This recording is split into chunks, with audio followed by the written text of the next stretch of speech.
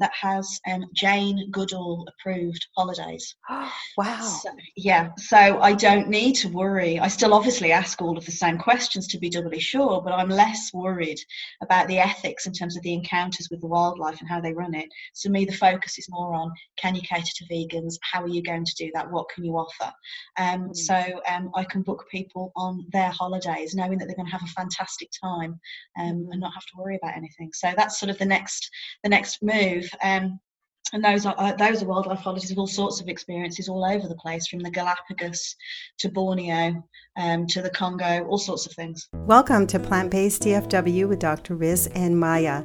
In our show, we cover topics about lifestyle medicine, such as healthful eating, physical activity, stress management, building relationships, and improving your sleep. We also enjoy talking about topics such as the environment and animal welfare, and we will bring you experts such as physicians, dietitians, and health coaches. And we also like hearing testimonies from people like you. And welcome back to another episode. This is Maya, and I bring to you today an interview that I did with Esther Erda-Ptolemy.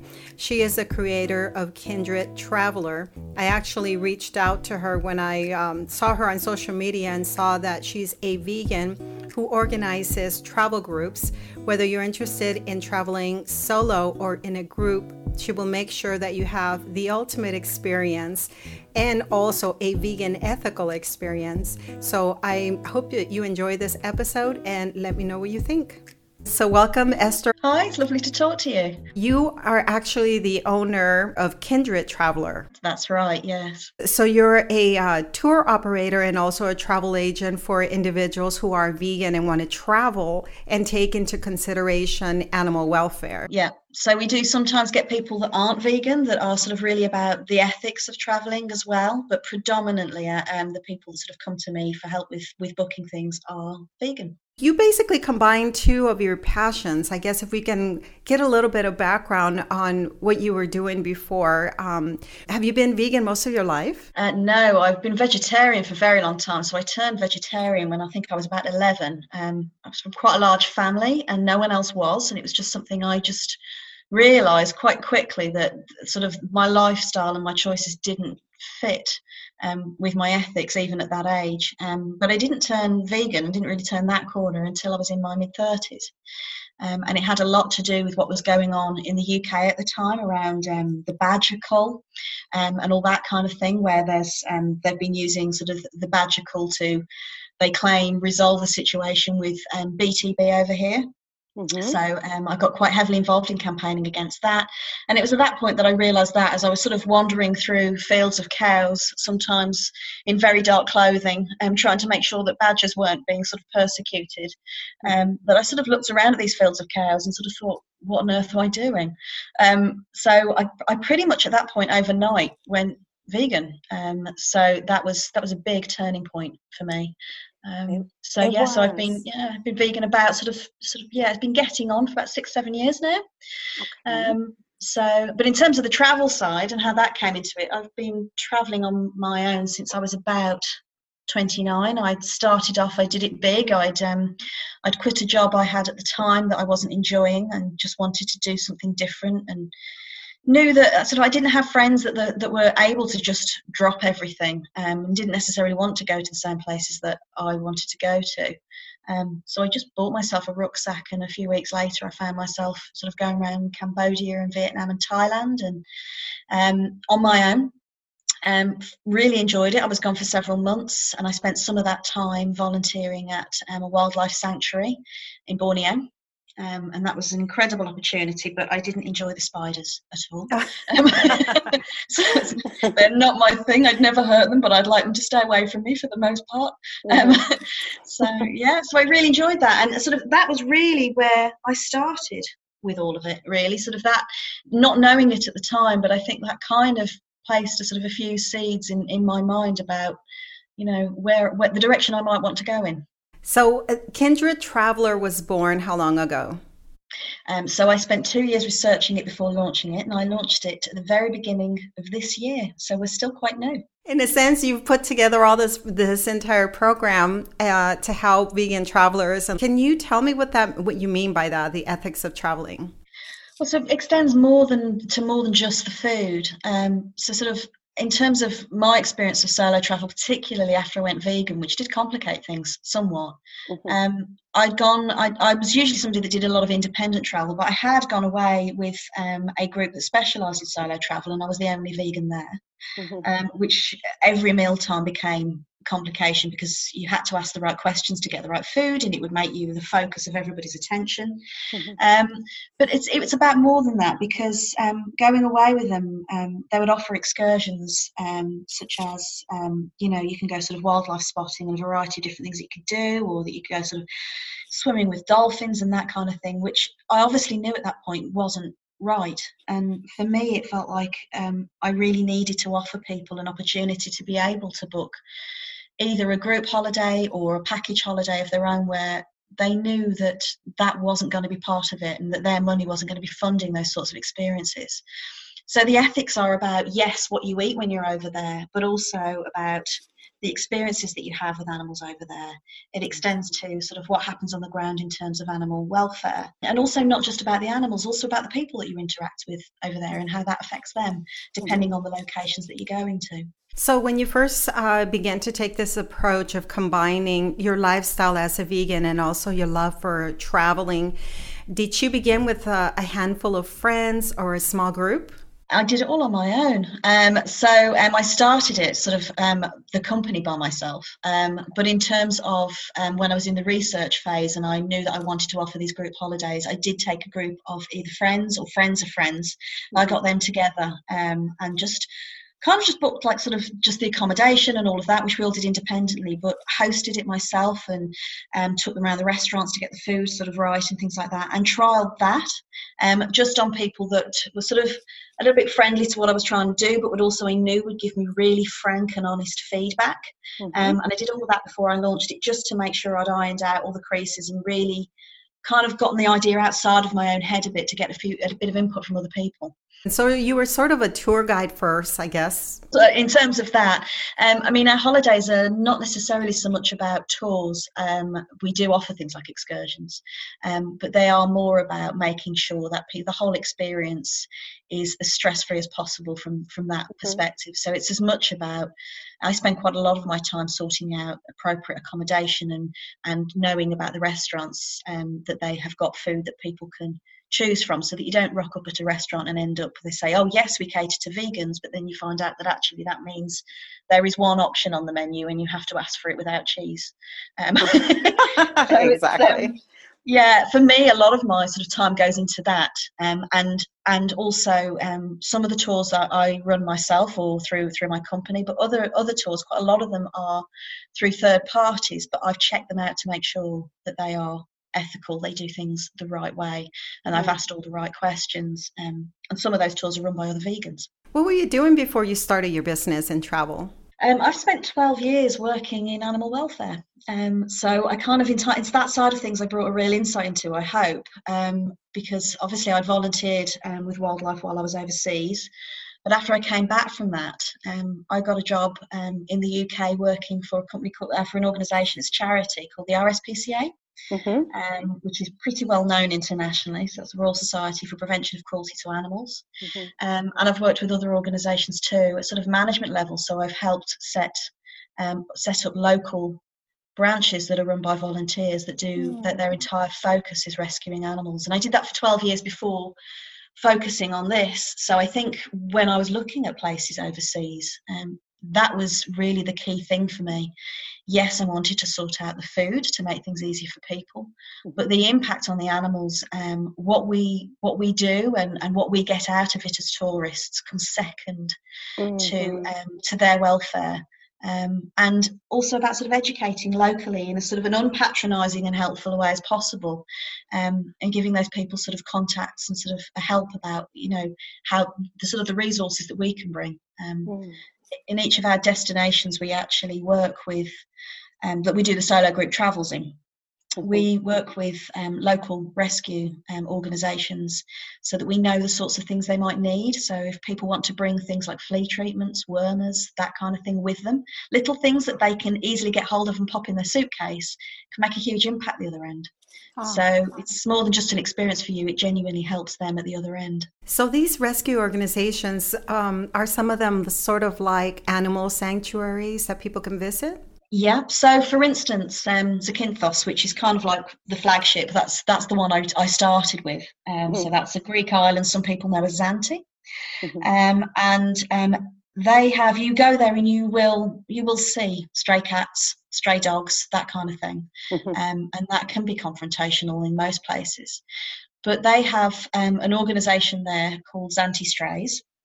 They're not the only rescue, but they're one of the most active. And they do take in stray cats and dogs and find homes for them. And for the feral cats that sort of live on the streets, they make sure that they have the food, the water, the shelter that they need. And they treat them and give them the vet treatment that they can. And there's sort of a whole host of volunteers over there that do an awful lot to help. So in terms of bringing over things like treatments, that really helps them and can impact on them, and just sort of, buying some food when you're there, which all of that can be left with the host at the holiday, and they're passed on, and you can visit the rescue as well. Very nice. And the sort of, on the more wildlife side of things, we've got the Sea Turtle Conservation Society. So when I was looking at the turtle spotting excursions, which Zakynthos is famous for, where you go out in a boat and sort of stalk them around the water, I worked with Archelon, Sea Turtle Conservation Society, to make sure that we used a supplier, somebody that ran boat trips that followed the rules that were set out by that society. So they keep their distance. When they do find a turtle, they don't spend too long around them, they don't get too close, they don't endanger them in any way. So you can still have that experience, but do it in a way that's safe for the turtles. We do need a lot more awareness about what the do's and the don'ts of observing these animals that are free. So one of the things that I learned in my previous visit to Cancun was that some people come out at night and they start using flashes, when they photograph the turtles, and then that causes them to not want to return. It's about education a lot of the time, and I think, and they have exactly those same challenges in Zakynthos. Recently, in fact, it was this summer, they've got a couple of turtles that are so old they have their own names. They're pretty infamous, and one of them was killed because there were too many boats crowding around him for a look. They got too close, and he got hit by a propeller, they think. And they managed to rescue him and took him. Archelon rescued him and took him in to sort of help him recover, but he didn't make it. And these are the very sad things that can happen when our need, our drive to satisfy our need for entertainment overtakes the welfare of the object that we're looking at and the creatures that we're looking at. And and I think that's true for a lot of things that we do, whether that be sort of animals, whether it be sort of certain areas where there are rare plants growing, and also when it comes to things like indigenous tribes, things like this. We sometimes the very thing we're trying to observe, we're doing damage to, and that's what I'm very keen to avoid. And with education, I think you have two types of people: those that do it just through sheer ignorance, and when they know, they wouldn't do it. But then you've got others that simply it's of no interest to them.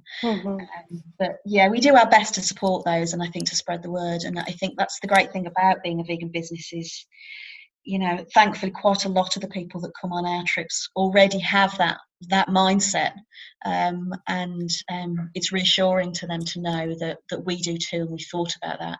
So there's no trip they're going to go on that's been sort of that they've booked through us that there's going to be any wildlife placed at risk at all. I read that you also offer ethical safaris. So what would that look like? So we do that through third-party suppliers. So that's not a hosted break. It's unfortunately not one I get to go on with them. Okay. But, so yeah, I've been approached. It's something that came up fairly recently because I've had a number of people who've approached me and said, look, we want to go on a holiday, not necessarily with a group, but we've come to you because we want to do a safari and we want to be sure that it's ethical. And the things to look out for there, which of course most vegans will have come across and heard about at least, is, there's such a thing as canned hunting. And I actually do know some people who have, not realizing, gone on holidays and come back with a photo of them cuddling and walking with lion cubs and things like that. Oh no. Which worries me, and it's a really difficult conversation to have with somebody who you know loves animals, and they've done that just not knowing what that potentially means, and to explain to those that aren't aware what that could mean and quite likely means, is that you have so-called sanctuaries who you can will charge people a lot of money to have these direct experience with the cubs. But then what happens to the cubs as they get older is they make money with them at the other end of their life as adults by getting money from trophy hunters to hunt them, because they're not cute and they can't be cuddled anymore. Sure. And there is a direct connection between the one and the other. And a lot of people just don't have that awareness, but you would hope that there's a wider awareness of it now.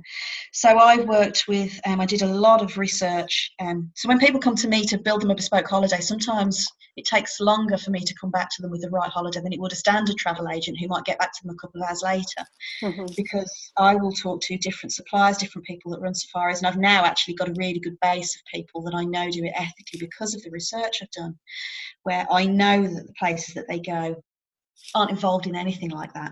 The animals come first. The money is ploughed into animal welfare and protecting conservation areas from trophy hunters and poachers. They also think about sort of the local people and educating them as well.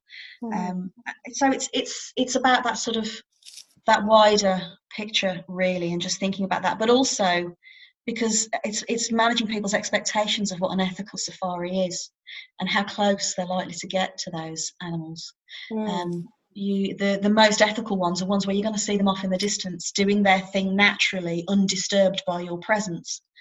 The closer you get, the less likely that is to be the case. And I think the very close-up safaris are usually often the ones that I worry about, because there's a trade-off there for that animal's welfare.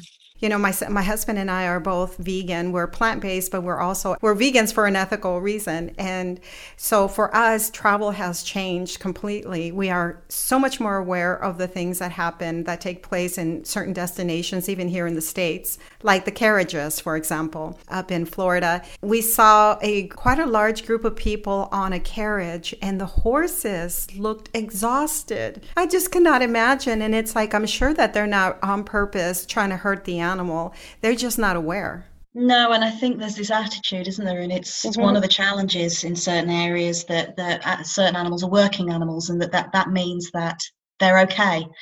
I think a good example of that is Santorini at the moment. I really wanted to do a group holiday to Santorini because you look at the pictures and sort of the experience you have over there. It's very stereotypically sort of Greek, with the whitewashed houses and the bright blue roofs and things like that. But there is a major problem over there with the donkeys. You're being used to transport people in big numbers up and down the top of the hills, and their welfare is significantly compromised because they're placed under too much strain and they're not adequately cared for. It's a major issue there, and it's not one that's being embraced and fully tackled by the local authorities. And until that is, I simply won't put a group tour there. Okay. I think wherever you go, you're always going to be confronted by differing standards. And I think a lot of the time there's education, but I think there are certain locations where they know there's a problem and they're not tackling it. And in those locations, I feel that your money really matters, and withholding it can really matter. We are sailors. We have a sailboat in Florida, and we sail along the coast, and we're so fortunate to be able to see for example, dolphins that approach our boat and just enjoy them. There's so much to be gained from experience with animals, and I think, what I certainly wouldn't want people to do is to feel that they can't observe, they can't engage, and they can't get enjoyment out of that. Sure. I think it's just a question of how you do it, and it's perfectly possible to do it and to do it ethically. What do you think about that, taking diving trips or excursions? Is there an ethical part to that as well? I'm not somebody that's very big on diving, but sort of in terms of sort of my experience of it and my knowledge of it, I think obviously I'll be calling into question the questions I'll be asking. I think, yes, it's great to do, and there's no reason why you shouldn't do it. But the questions you need to ask are around the areas that you're doing it, how close you're going to get up to those wildlife, but also it's not just about the animals. It's about, if it's around coral reefs or in areas that have got a really sensitive balance there, is what you're doing going to cause damage to those areas? Is the presence of the boat there and the type of boat that you're using going to cause damage to those areas? So again, I think it's about holistically looking about the ethics of the groups that take you out and organise these things a lot of the time. Well, we definitely have a high level of awareness as sailors in terms of areas to stay away from with our sailboat. And just in general, we've seen the damage that can happen just even in sailing. If you are in a very shallow area, you run aground on some of the coral and the damage that can be caused. Yeah, and I think there's a lot to be said about that. I think in the environmental impact of travel in general, and I think there's a really big there's really big discussions being had around that as a whole. And I think you need to think about the environmental impact of what you do, both sort of in those sort of smaller areas, right up to just going on holiday in general and how you get there. Tell me about your experience in building your company, your team. Well, mostly it's me that does everything. I do everything from the marketing to being the tea lady. But that said, I do have a whole host of people who sort of helicopter in to help me with things on request, and whose expertise I rely on an awful lot. So whether that be sort of for advice on particular animal welfare issues, to sort of ethical suppliers, even down to sort of the web designer. My web designer is vegan. Oh, awesome. if whenever possible, I do try, obviously in terms of our suppliers, I do and have to look into that very carefully, but even down to things, like I said, as simple as the website, I try to support other vegan plant-based businesses whenever I can. Because I'm all for, I think it's really important to lift people up who are trying to live an ethical lifestyle and trying to do things in as moral a way as they can. So yeah, whenever I can, I do that. My accountant is vegan. That's awesome. So it's been less about sort of who I employ sort of within my team and actually more about who I pull in. So, yeah. And how are you marketing yourself? A variety of ways. There's been some things that I've tried but haven't worked out quite so well. So I've obviously done some adverts in some vegan magazines, which have been great in terms of spreading the word, but not necessarily sort of generated bookings. I think what's really worked well is social media works quite well, and getting a following and giving people a real insight into what you do and why you do it and how it works. And events. I've just the other week got back from doing Veg Fest, which was a huge event over a whole weekend in London at Olympia. And I think there were around 16,000 people, I think, that were there. Oh, wow. So it was a tiring weekend, but it was fantastic because I love doing events like that. One, because you obviously get to talk to people face to face, so they can ask you anything, and again, it gives them a real insight into what you do and why. But also because sort of the feedback you get and people sharing their experiences, some of the negative ones, but really importantly the positive ones. And I'm always taking notes about where people have been and where they've had good experiences, and sometimes where they haven't had good experiences. And that all feeds into sort of the plans I make moving forwards in terms of destinations and things like that. It's really important to always be listening, I think, because I'm just one person and I have my experiences and my research, but it's really important to hear about other people's experiences as well. Right. My husband and I participated in our own local, we call it the Texas Veggie Fair, and we held a booth. And basically all we did was just talk to people about going plant-based. And so I was shocked at how interested people really were and how many people actually came to our booth. And so I was able, like you, I gathered a lot of information and I asked questions and really wanted to know where people are in the process of transitioning to healthier, cleaner foods. And also I was surprised at how many testimonies we received.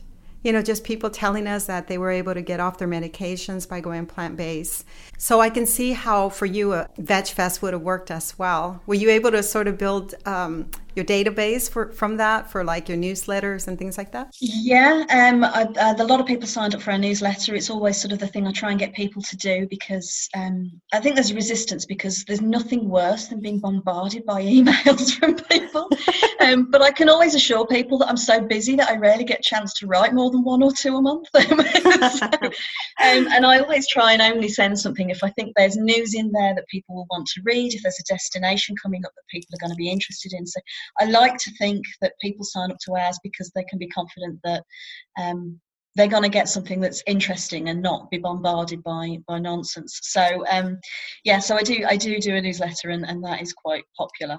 Yes, and I want to make sure that I sign up for your newsletter too, because seriously, I think I would really find it interesting, and as a constant reminder. We travel often, but I would love to be able to receive a newsletter with the latest on what you're working on. Yeah, I think that's true, and I think at the end of the day, if you're sending it to the right people, and on my newsletters, they're all people that have signed up for it. There's no reason why you would get mass people sort of unsubscribing, because the information that you have is relevant to them. And I think that it's just another form of communication for me. I don't necessarily see it as a marketing tool, although obviously it is one. But for me, it's just a way about sort of communicating with people what we do, why that's useful to them, and it just gives them an option to sort of stay up to date on it. It's just part of a conversation, I think. Well, Esther, I enjoy the fact that you have this service. I think it's going to be beneficial to many people. I've been vegan probably, close to 4 years, and you should have seen me at the beginning of my journey. I would have one luggage specifically full of non-perishable goods, just in case when I travel to a certain country, if they don't have my legumes or my beans that I like or whatever it may be, I would travel with these things. And it's becoming a lot easier with apps, for example, like Happy Cow. On your website, you actually talk about you can put together a package almost anywhere. Is that right? Almost anywhere. Well, I can put a package together anywhere, but how vegan friendly it is, obviously it depends on the location. Okay. There are very few places that you can't go to at all. It's just the food might be simpler and more basic in some locations. And it's interesting what you were just saying about sort of what you have to cart around with you, or especially sort of previously. I there are places that I go to that I always take powdered plant milk with me, because there are some places that just don't have things like soy milk, and oat milk being my favourite. And being British, I can't cope without a cup of tea. So tea bags and plant milk, sort of powdered, goes with me almost everywhere. But there are definitely some places that are easier than others.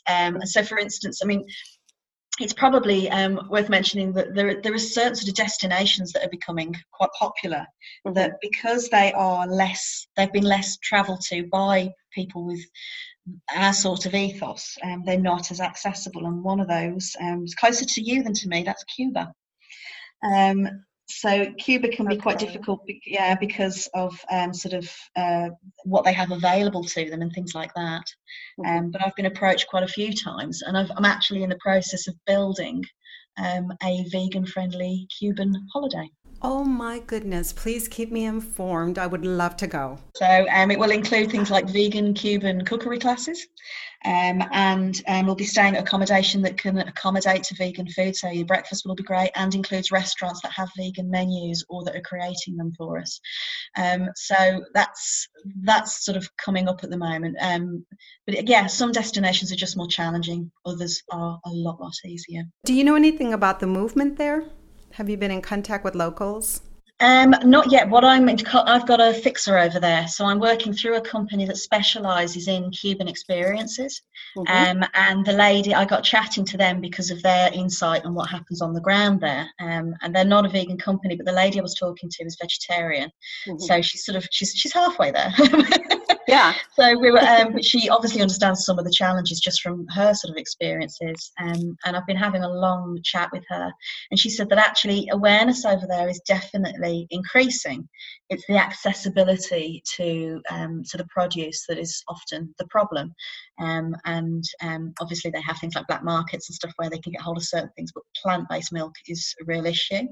But that said, any country for the most part, not entirely, but most countries you can get hold of things like various fruit, vegetables, rice, that kind of thing, and it's simply about sort of getting people to look at the menus that they have, and instead of just simply stripping out all the meat, then giving some serious thoughts to what they produce they have locally and can access. What can they make that's tasty and interesting out of that? And with a little bit of thought and a bit of guidance, most places will get there if it's something they're invested in. Yes. And things are changing over there. I can see how your business could create big change if you bring enough people consistently to their locations. It's incredible though that to be able to give it for people to open doors to let you in to have those conversations though. It just shows how much things are moving forwards. Plus when I was working with restaurants, because they didn't cater to vegans, so I was working with restaurants to create menus just for our group, and one of the restaurants came back with this incredible menu with all these different options on it. But like you, I had to check through all the ingredients because there was honey in there, which they wasn't aware wasn't vegan. So I had to sort of explain and educate a little bit on that front. It's perfectly understandable, sort of misunderstanding. A lot of people don't get that. And then so they just, it was a quick adjustment, and they managed to have a rethink and came back with a whole sort of host of new options. But I think my angle is slightly different than yours, because I think you guys are very much about the health, which is fantastic.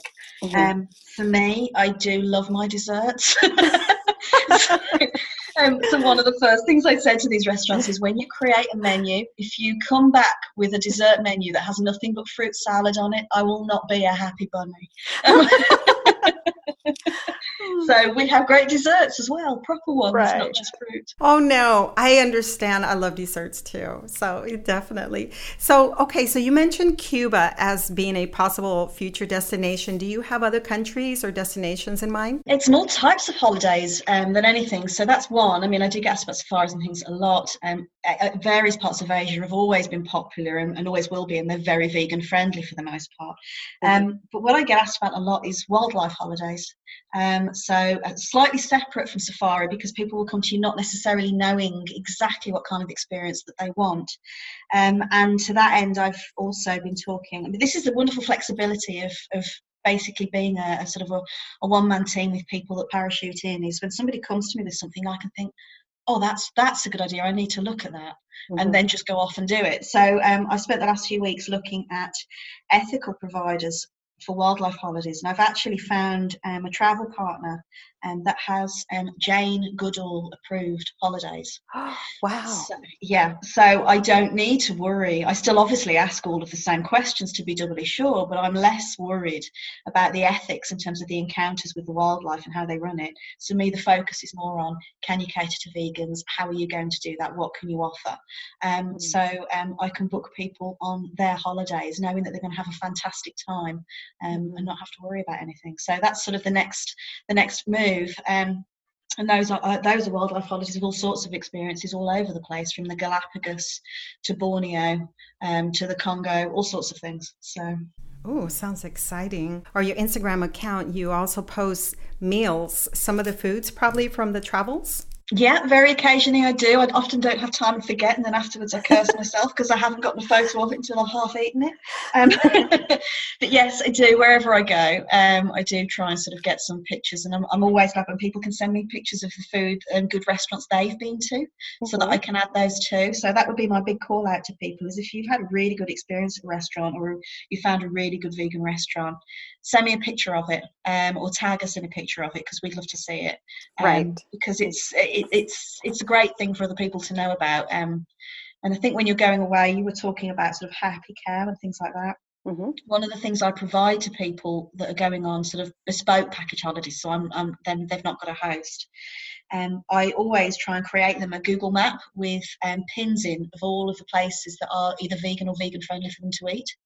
So that when they're out and about that day, and it's something I do for myself when I go away as well, when you're out and about and you're sightseeing or doing this, that and the other, you suddenly feel hungry. If you've got that already on your Google map, you know the closest place you can go to eat that's that you're going to have a positive experience in.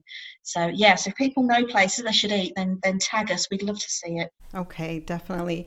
And so you offer a variety of different experiences, but for people who want to travel alone, well, maybe you can explain it, but I saw on your website what you said is if you wish to travel alone, you can still have the vegan experience and the vegan meals, and then you can join the group if you like. Yeah, it's because of my experience with independent travel. I love traveling solo. I've always loved it. I love the independence of it. I love the fact that when I wake up in the morning, I can just decide where I'm going to go on a whim without necessarily needing to persuade anyone else to want to do the same thing as me.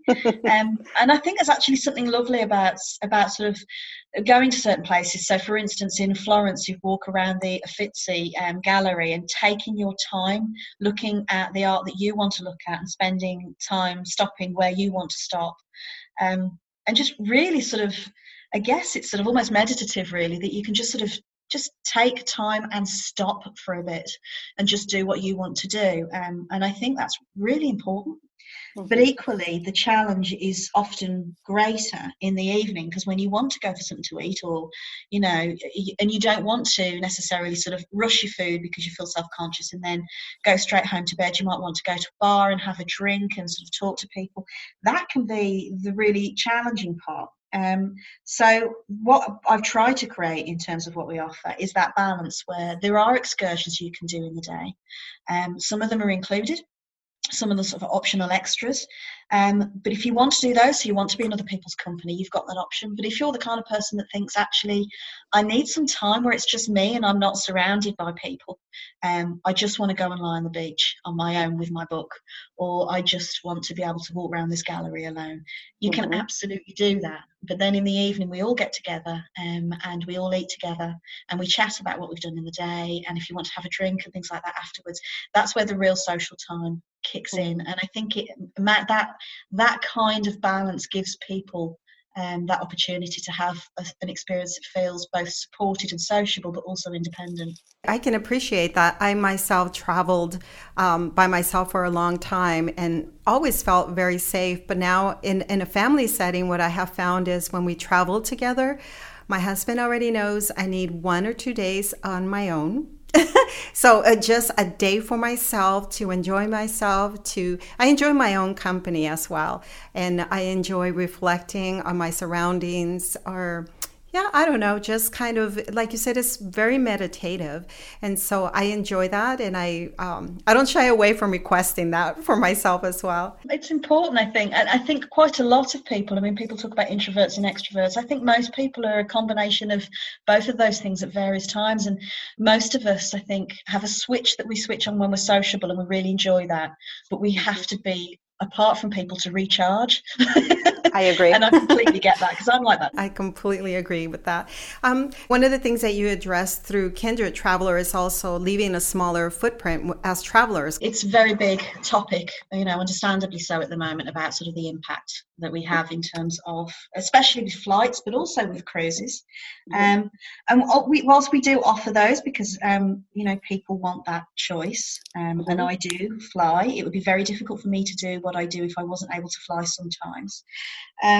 But that said, very conscious of the impact it has. So we do encourage people, especially with certain destinations like our city breaks, to use rail as much as possible.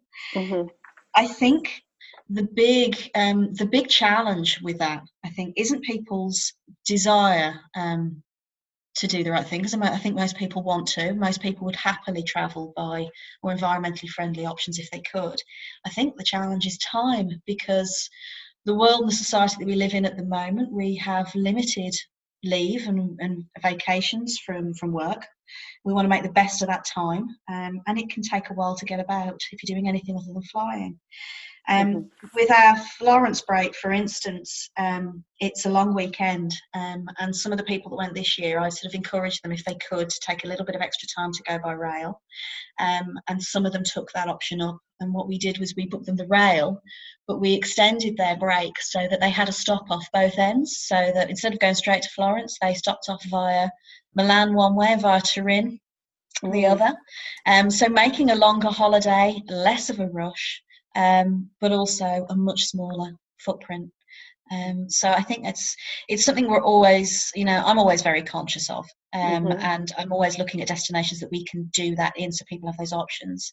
For UK holidaymakers as well, for that very reason, we put a home-based break in. So there's a break in Devon for our UK sort of clients. So if they really want to stay very close to home and not make much of an impact at all, they can go on one of our Devon breaks, which is right by the beach. And that's all vegan too, and there's yoga and kayaking.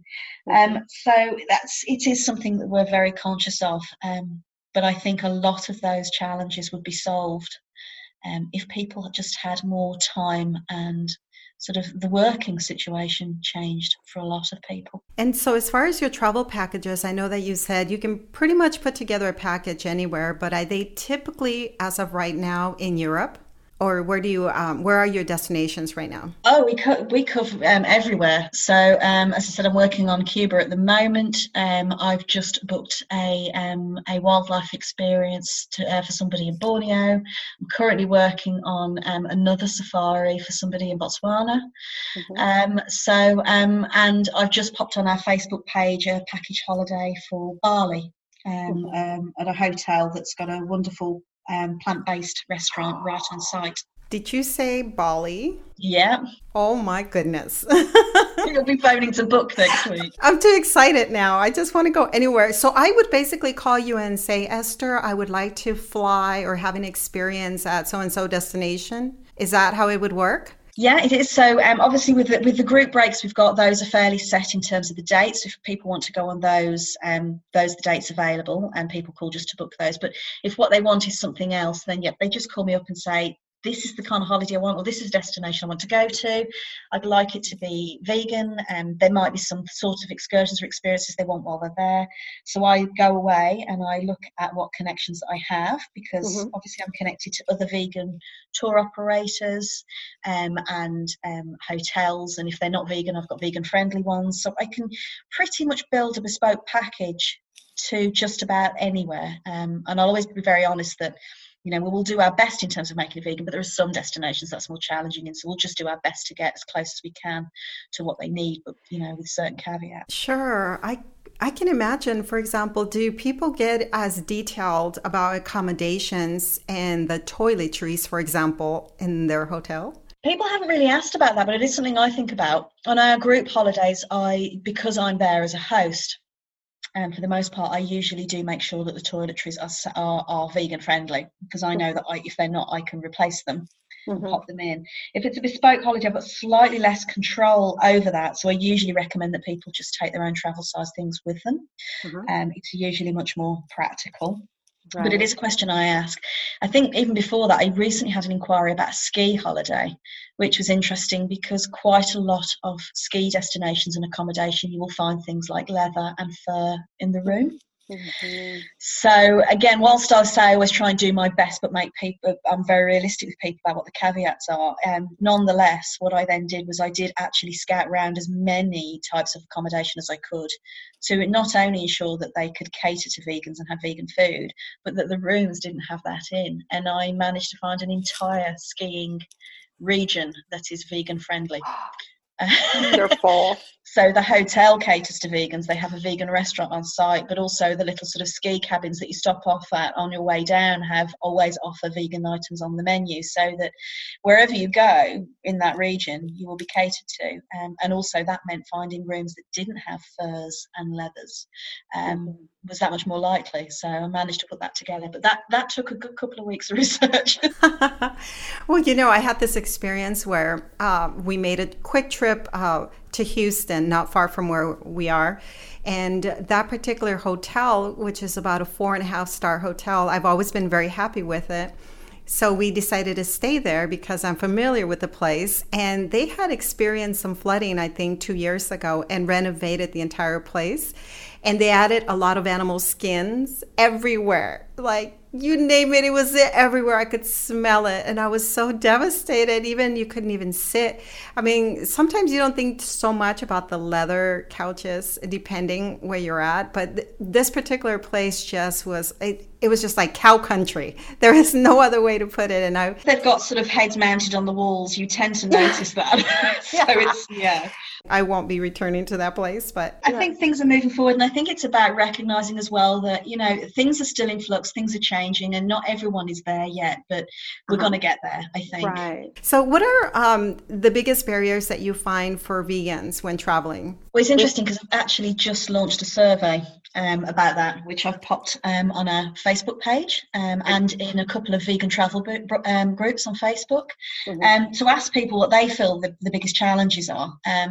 My instinct is that it's a combination of culture in terms of people's sort of approach to animals, their attitudes to animals. So there's a lack of understanding about why veganism is, let alone what it is. So I think there's that. And I think, so from sort of the perspective of the people who are over there in these destinations, I think there's that.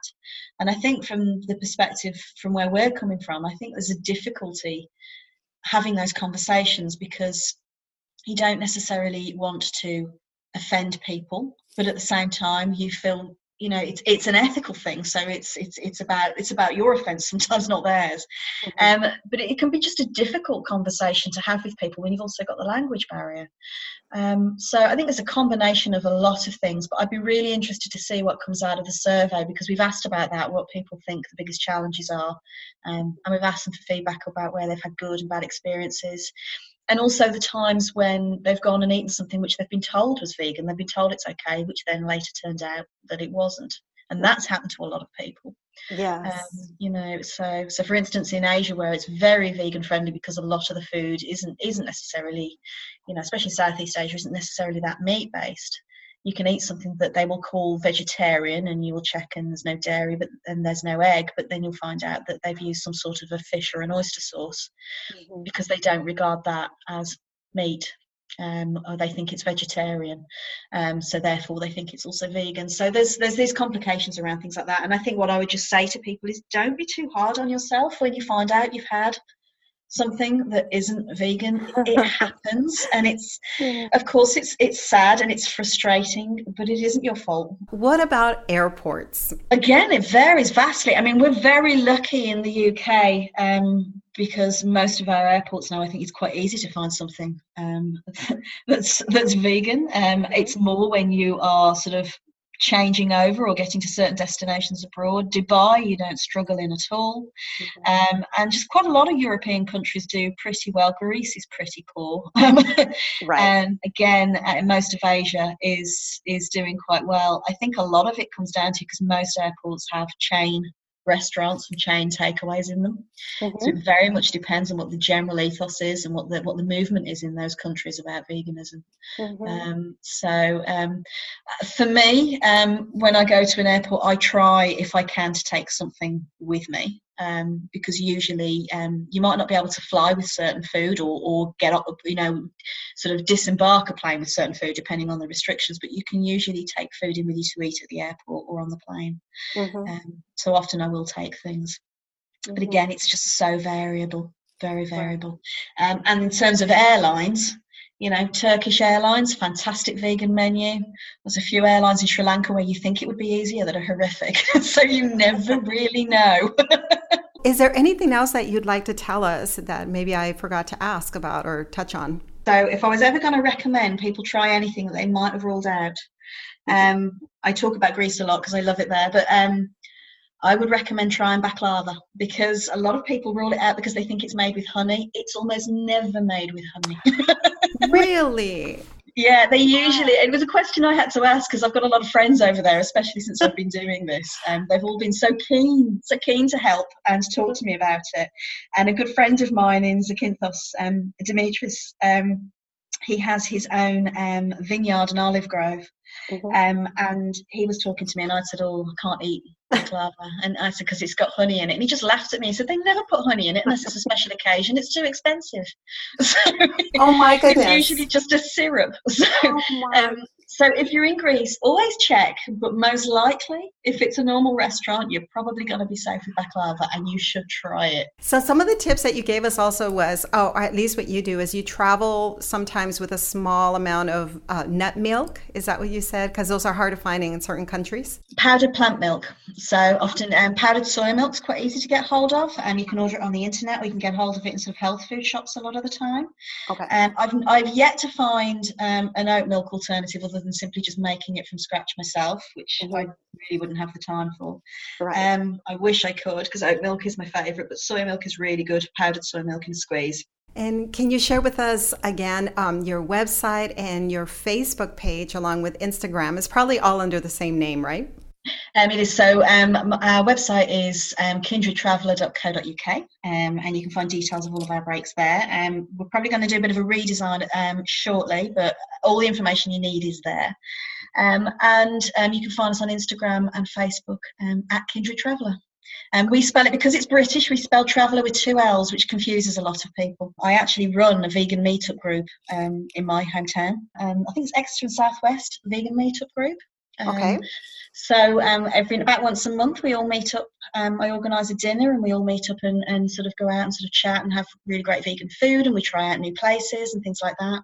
And obviously try and support local vegan businesses as much as possible. Awesome. And I think looking for things like that, they're usually really welcoming and really happy to meet people from elsewhere. And I think especially if you're traveling sort of on your own, or you just sort of want to meet different people, it's a really good way of doing it, I think. So yeah, it's definitely a good tip. Well, thank you for being so creative and providing this sort of service to people who actually need it, and it makes our travels much easier. And then also the fact that you can combine a holiday in a group setting to meet other people as well, so that you're around like-minded individuals. I think that's a great idea.